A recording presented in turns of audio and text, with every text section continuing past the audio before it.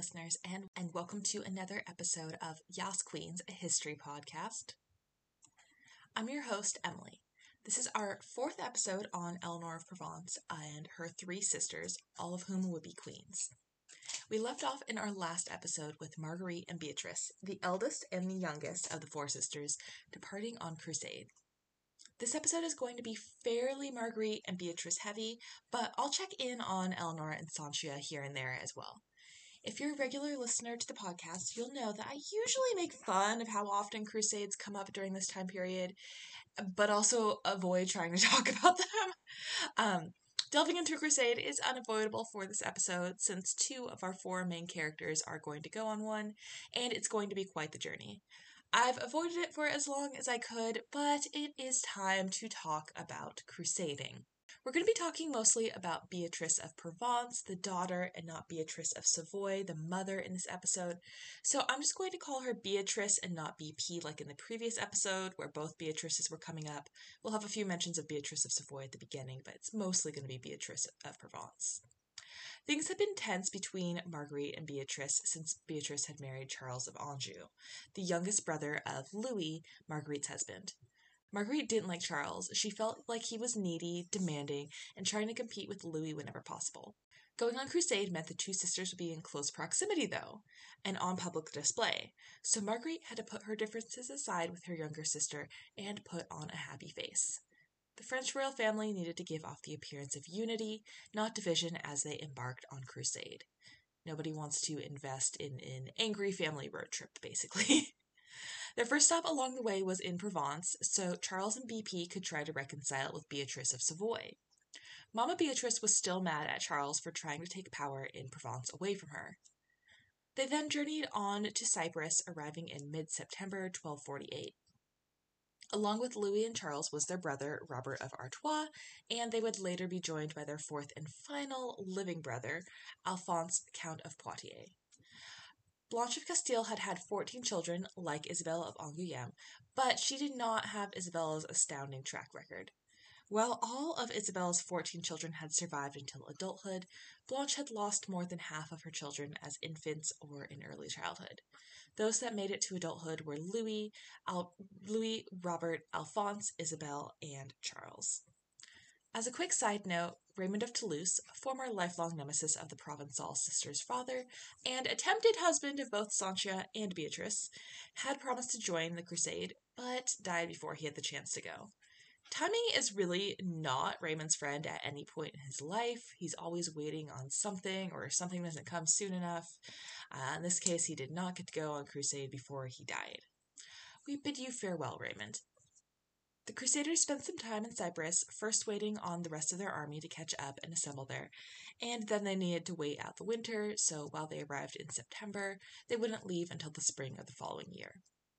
In the meantime, Beatrice gave birth to her first child, a son named Louis.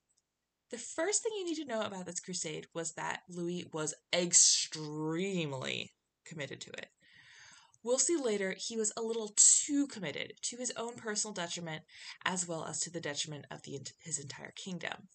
Louis was so excited and anxious to lead his troops personally into battle that when he heard that another ship had landed before his own had reached the shore, he jumped ship into neck-deep water, holding his standard up above his head because he had to be the first, you guys. I'm picturing walking multiple dogs and how each of them needs to be the head of the pack. That's Louis. Also, I'm assuming he did not have armor on when he jumped off the ship, otherwise you would think that would have, I guess it was neck-deep water, he would have been able to stand, but still, that seems like a bad idea. Louis was initially super successful on crusade. He captured the port city of Damietta in northeast Egypt in the course of a single morning, claiming it for France and for the church.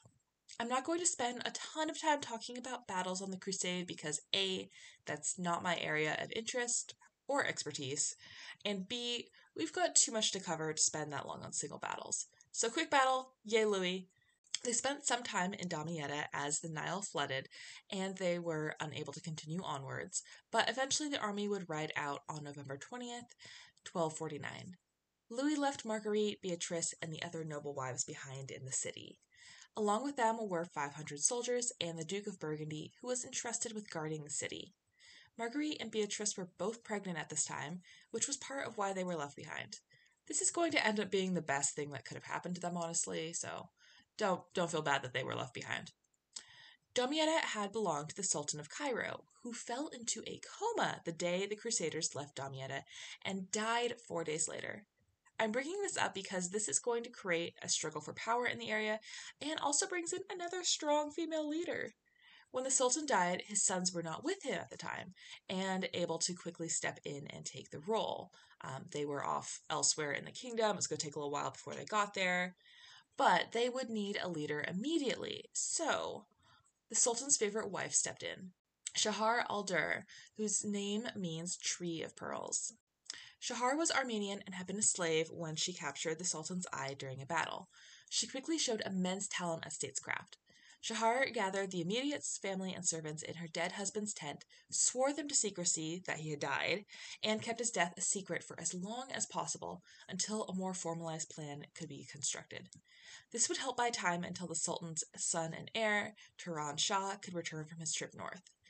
After the defeat at Damietta, the Sultan had offered Louis Jerusalem in exchange for Damietta, which Louis had then refused, expecting he'd be able to take more cities on his own and didn't need to trade his first conquered city for another. Although it was Jerusalem he was being offered. Maybe I'm wrong, but I thought the whole point of Crusades was partially to take Jerusalem. I don't know. Again, religious history, not my forte. Anyways, this rejected deal will come back up later. The Crusaders moved on to Mansoura, where they were stopped by a river. I could probably spend hours on this crusade breaking everything down, but I don't want to. So we're going to go quickly through some of it, and hopefully it will all make sense. The French forces split up at this point. While this is going on, Marguerite and Beatrice are still back in Damietta. They had lost communication with the main part of the French forces because of the enemy blockade of the Nile, so they were in the dark about what was going on. They were hoping for the best, but after months with no news, they were beginning to worry. To add to the high-stakes tension, Marguerite is heavily pregnant at this point. The Egyptian army would arrive in Damietta 3 days before she was supposed to give birth.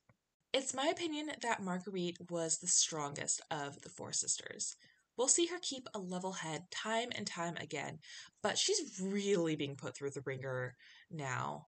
She's heavily pregnant in a foreign land, hasn't heard from her husband for months, and now there's an invading army knocking at her door. She has many reasons to panic and lose her cool, but no, Marguerite endures. She was determined to not be taken prisoner by the Egyptian army, or Saracens as they were called. She kept an older knight by her bedside for protection, even while she was giving birth, and told him, "If the Saracens take the city, you will cut off my head before they can take me." Like, can you imagine telling someone this as you're giving birth? Let alone just having to worry about these things while you're giving birth. Moment of appreciation for Marguerite and her "you'll never take me alive" energy. Marguerite would save the French hold on the city of Damietta. As a reminder, Louis had left the Duke of Burgundy with her, who was supposed to be the knight in charge of the city, but the Duke was panicking and useless. Marguerite took charge and, through negotiating and a hefty payment of 360,000 livres, kept her hold on the city. Losing Damietta would have absolutely ruined what was left of Louis's crusade, and she would not have that, so she saved the city for him. Meanwhile, Louis is still a hostage. Turan Shah had initially wanted to humiliate Louis by making him travel around Egypt in chains, the humiliation tour. He had also considered just going ahead and beheading Louis, but ultimately decided not to, knowing there would be repercussions. While France wasn't prepared to rally if this happened, it would not sit well with European countries, obviously, who might then join in on the crusade to get revenge for Louis's death. Even if they hadn't supported him, still, beheading the French king, not cool. Turan Shah decided he'd have more opportunities for negotiations if he kept Louis alive, and he even had his own doctors take care of presumably still poopy Louis. In exchange for the royal hostages, Turan Shah set a ransom of 1,000,000 gold bezants, which was equal to 500 gold livres, and the return of Damietta. My sources keep bouncing around with different currencies, of course, since we have different countries. So it's kind of hard to keep track of exchange rates going from, pounds to livre to now we've got bezants. Other units have been thrown in here and there as well.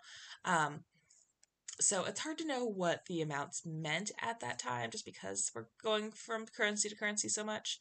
But given that saving Damietta cost Marguerite 360,000 livres, presumably also gold livre, I don't know if they had a distinction between the two at the time. 500 for her husband, his brothers, and the army doesn't sound like that much in comparison. I guess the greater cost to the French was surrendering Damietta, not the monetary cost, but still, just, that doesn't seem like enough for this ransom, honestly. Louis was on board with this idea. While he doesn't want to lose Damietta, he also doesn't want to be a prisoner forever. But it's ultimately up to Marguerite to decide if she'll take this offer and how she will go about getting the money for it. Before negotiations can begin, that third faction, the Mamluks, that we mentioned briefly earlier, they were the ones who killed Robert of Artois and a third of the French army. So they have returned now to the scene and are going to create more drama. In case you are wondering who the Mamluks are, they were a group of enslaved mercenaries, slave soldiers, and freed slaves. Originally, the group was Turkish, but they'd grown to include people from the Balkans, as well as other countries like modern-day Georgia, Armenia, Russia, and Hungary. The Mamluks set fire to Turan Shah's lodging to flush him out, then were waiting outside, and then chased him to the Nile before assassinating him. Turan Shah had not been a popular leader. His father had been better liked. This left a power vacuum again, with a really cool resolution. Remember Shahar al-Dur, the former slave who had been the previous sultan's favorite wife? The one who had already proven her merit as a leader? Well, she gets to shine again. Shahar is declared sultan now that Turan Shah is dead, which was an unprecedented event in the Muslim world. Not only was she a female sultan, but a female sultan who had formerly been a slave? Love that for her. Actual rags to riches journey, truly. To make peace between the Sultanate and the Mamluks, it was decided that the head of the Mamluks would marry Shahar. This is, of course, a go-to way to resolve tension. Have the head of one faction marry the head of the other. Now they have to be allied because they're married. Of course, this meant that Shahar was going to have to share her power, but still, I'm going to call this a win for her and a win for women. Our deal is struck between the Sultanate and the French. France needs its king back, and Marguerite is done with this crusading nonsense. She's ready to pay to get her husband back and bring him home. Keep in mind, she's recently given birth to a son they'd name Jean Tristan. Louis and his brothers are released, and everyone regroups together at Acre, where Marguerite and Louis are reunited. This ordeal has made Marguerite stronger, but Louis is broken. It's quickly evident that he is now a shell of the man he once was. Louis is racked with guilt for the deaths of so many of his men and the failure of his crusade. A divide will emerge and grow between Louis and Marguerite and his brothers and their wives. While Louis is a depressed mess over everything that's happened, his brothers quickly bounce back to normal now that they are freed from captivity. Beatrice and Marguerite have been united and grown together during their months together without their husbands, having had to rely on each other for emotional support, but each will side with their respective husbands. Marguerite is infuriated when she sees her brothers-in-law casually gambling on board a ship, showing just how cavalier they were about everything that had happened. Now, everyone assumed that after suffering this massive, humiliating defeat, Louis would throw in the towel and give up on his crusade. That would have been the logical thing to do, right? Well, Louis isn't logical at this point. He feels an overwhelming need to redeem himself by not giving up and continuing to fight. Of course, since this is a crusade, I'm sure he felt like his soul was on the line here. He's ready to get back out there. Everyone else is like, dude, no. Louis is the only one who believes in this at this point. Marguerite is not enthusiastic. She'd expected Louis to be ready to go back home, but she will support her husband, even if he is being a complete idiot. Louis at least gives everyone the opportunity to decide if they want to stay or if they want to go home. Unsurprisingly, almost no one decides to stay with him. Charles and Alphonse, his own brothers, are both buy and pack up to leave with their wives. There's no family loyalty here, although I can't blame them. Giving up was the smart thing to do, especially if you had any sense of self-preservation. Louis is the DW from Arthur meme of, that sign can't stop me because I can't read. If he had a sense of self-preservation, he probably would have given up, but at this point, he does not. Well, Marguerite has to realize that everyone else is making the smart decision here. Her blood is still boiling. She has to watch her sister and in-laws as well as the other nobles sail away, leaving her in Accra with minimal resources and companionship. This seems like a good place to leave Marguerite for now, at least in narrative terms, since Marguerite herself was in a bad place at that point. We'll leave Marguerite and Beatrice there for now and get caught up with what was going on with Eleanor and Sanchia during this time.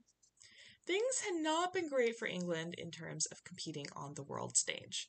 The country had suffered a number of setbacks when it came to their interests abroad and extended kingdom. Eleanor was determined to change this, and she knew that she needed allies if that was going to change. She encouraged friends and relatives from Provence and Savoy to move to England, and they jumped at the opportunity, knowing that as queen, she had the power to ensure they ended up with power. Those in her inner circle, or related to those in her inner circle, had been set up with very advantageous marriages. Eleanor was trying to give the existing English aristocracy less power by replacing them or connecting them to her Provençal and Savoyard family and friends. Things were also not going well with Henry and his brother-in-law, Simon de Montfort. At Eleanor's persuading, Simon had been made the Seneschal of Gascony, but the region had been in conflict ever since. Simon might not have been the right man for the job in terms of leadership, but this was still a power play by Eleanor. If it hadn't been Simon, it would have been Richard of Cornwall, Henry's younger brother and the husband of Sanchia. While Richard's leadership style likely would have worked better in Gascony, Eleanor saw him as being a greater threat to Henry than Simon was. Richard was extremely wealthy and influential. Simon was influential, but he was perpetually in need of money. Richard was well regarded throughout Europe, and he had risen up against his brother in the past. Giving him more power by putting him in charge of Gascony was not a move that Eleanor wanted to make. Within 2 years of Simon having the position, Henry was already growing frustrated, feeling like he was spending large amounts of money on Gascony and not getting any return on his investment. It was all risk and no reward. Simon kept reassuring Henry that he was on the right track and change would come, but Henry felt like there was no end in sight when it came to the costs of defending Gascony. The two Eleanors, Eleanor of Provence and Eleanor de Montfort, worked to calm Henry down, but even the two of them together were unable to change his mind. The position was supposed to last for 5 years, but Simon was required to return to England only 4 years into the contract. The barons of Gascony, supported by the king, were making Simon stand trial on charges of inhumane treatment and extortion. Henry had once called Simon his beloved and faithful brother-in-law before he took charge of Gascony, but was now addressing him simply as the Earl of Leicester. In 1252, Simon would resign but got paid out 7,000 marks for this. Marks, that was the other form of currency I was trying to think of before. Gascony then went to Henry and Eleanor's heir, Edward, and Simon left for Paris, where he felt he would be better respected than he would be in England. Let's talk about Edward for a moment.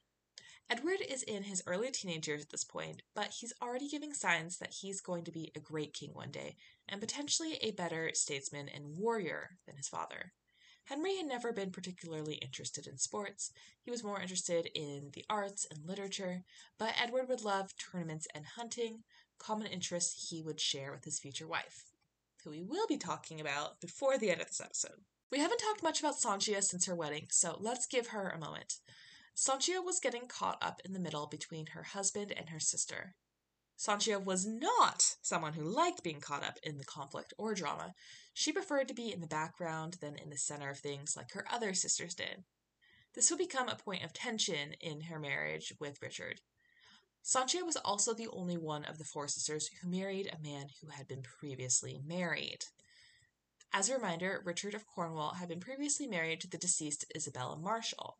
Being a Marshal, Isabella had grown up in the center of English politics, being part of one of the most powerful families of the time. She was well aware of existing loyalties and the order of things, which had made her a great partner for Richard.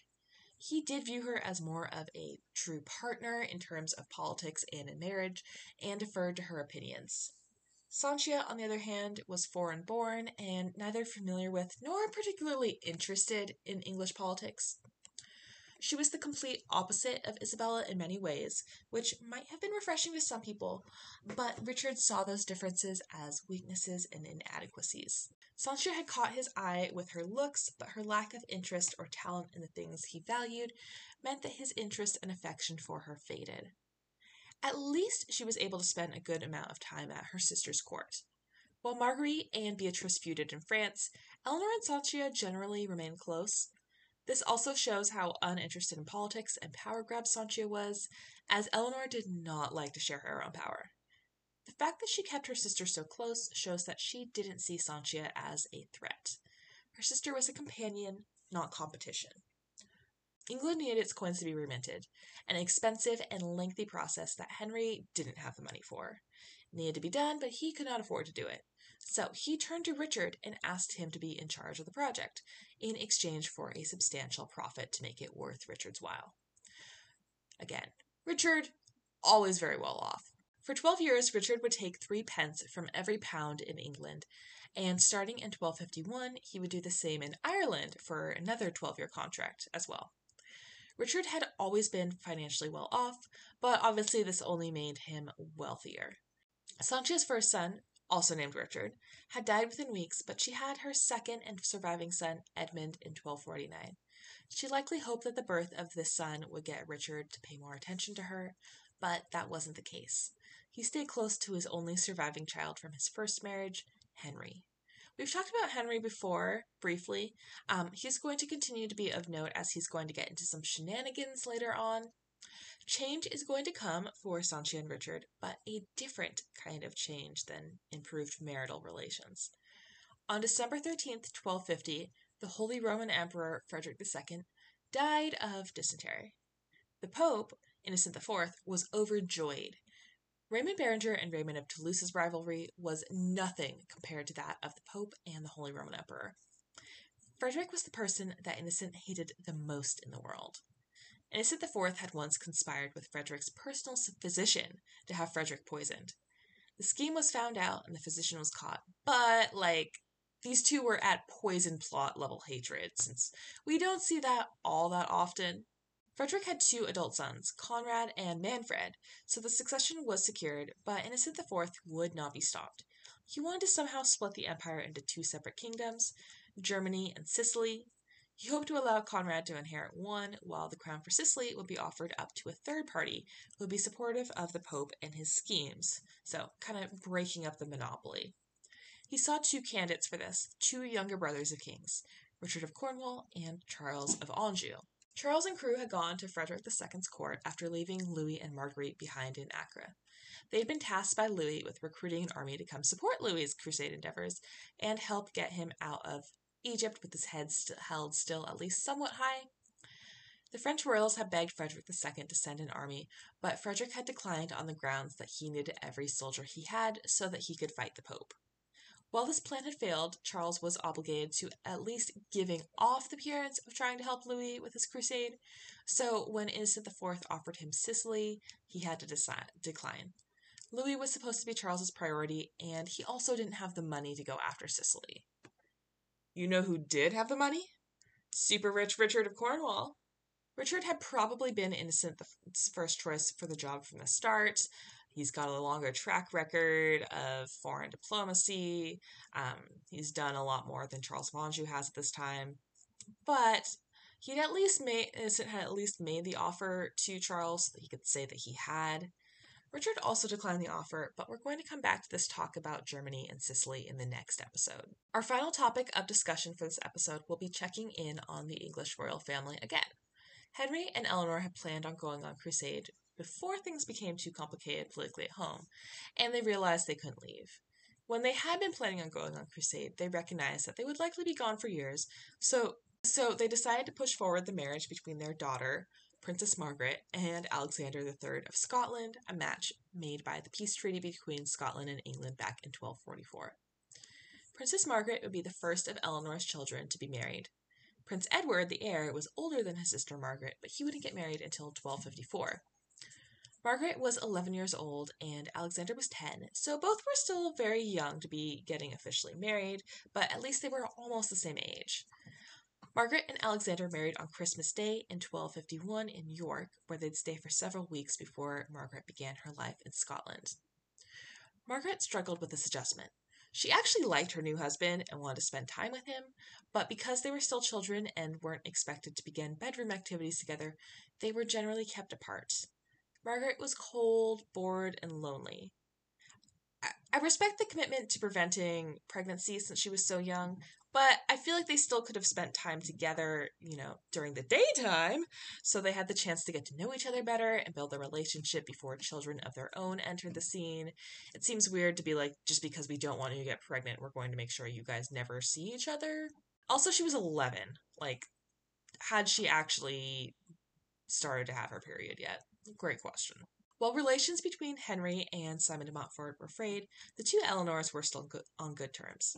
When Eleanor de Montfort's sixth child and fifth son, because she had a whole lot of sons, was born in 1252, Eleanor of Provence would send one of her own nurses to care for her sister-in-law. Eleanor of Provence and Henry would have their own conflict during this year. Henry was already mad at Eleanor for her support of Simon, and the relationship would be further frayed when they fought over each of them trying to appoint their own candidate for a role within the church. On November 4th, 1252, Henry would seize custody of Eleanor's lands and income and basically put her into time out to think about her actions. While this was the biggest fight they had had up until this point, their relationship recovered from it, and Henry would return Eleanor's lands to her after a matter of weeks. By the spring of the following year, Eleanor was reported to be pregnant, so clearly Henry didn't stay mad at her for too long. The couple were slightly worried about this pregnancy. Eleanor had had 4 children in under 6 years, but it had now been 8 years since she'd had Edmund, her 4th and youngest child. Still, Eleanor was only 30 years old at this point, and her mother-in-law, Isabel of Angoulême, had been having children into her 40s. Isabel had also had plenty of gaps between her children, like Eleanor did now. While Eleanor was pregnant, Henry would decide to leave for Gascony. As proof that the two had fully reconciled, Henry wrote up an updated will which put Eleanor in charge of their children and all of Henry's territories until Edward reached adulthood. He certainly would not have done this if he didn't trust Eleanor. She rose to the occasion while Henry was gone, and even when she was supposed to be in her lying-in period after giving birth to her 5th and final child, Catherine, she was still attending to governmental affairs. Henry started thinking now about marriages for his other children. Before he left for Gascony, he'd already started communicating with the Castilian royal family. He wanted to form an alliance with them by marrying either Edward or Beatrice, their middle child, to a member of the Castilian royal family. Now, the English royal family does have a connection to the Castilian royal family, although it's getting a little distant at this point. We're not quite as directly interrelated. Castile's king at the time was Alfonso X, who had inherited the throne after the death of his father, Ferdinand III. Ferdinand III was the son of Berenguela, who you might remember from the Patreon episode about Eleanor of Aquitaine's English daughters. Our family tree here goes Eleanor of Aquitaine, her daughter Eleanor, who married the King of Castile, Alfonso VII. I guess we jumped through some Alfonsos here. Eleanor and Alfonso VII had Berenguela, who married Alfonso IX of Leon, and had Ferdinand III. Ferdinand III had married twice and had children of note with both of his wives. His first wife was Elizabeth of Swabia, and they had 10 children together, the eldest of which was Alfonso X, who again inherited Castile from Ferdinand. After Elizabeth's death, Ferdinand married Joan, Countess of Ponthieu, who had been one of Henry III's potential brides before Eleanor. Ferdinand and Joan had 5 children, the second of which was a daughter named Eleanor. Alfonso X had hoped that Eleanor of Castile, this Eleanor we just spoke of, would marry Theobald II of Navarre, but when that fell through, he started talking to Henry III again. Before, Henry III had suggested that either Edward or Beatrice marry a Castilian, but now Alfonso wanted both of the English royal children to marry into the Castilian royal family.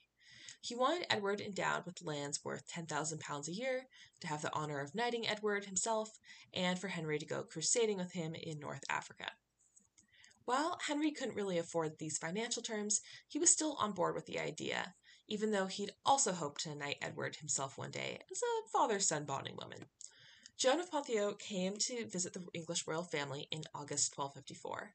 While she had once been Henry's intended bride, there was no bad blood between her, Henry, and Eleanor. That was all water under the bridge at this point, and the parents were more interested in seeing their children married to each other.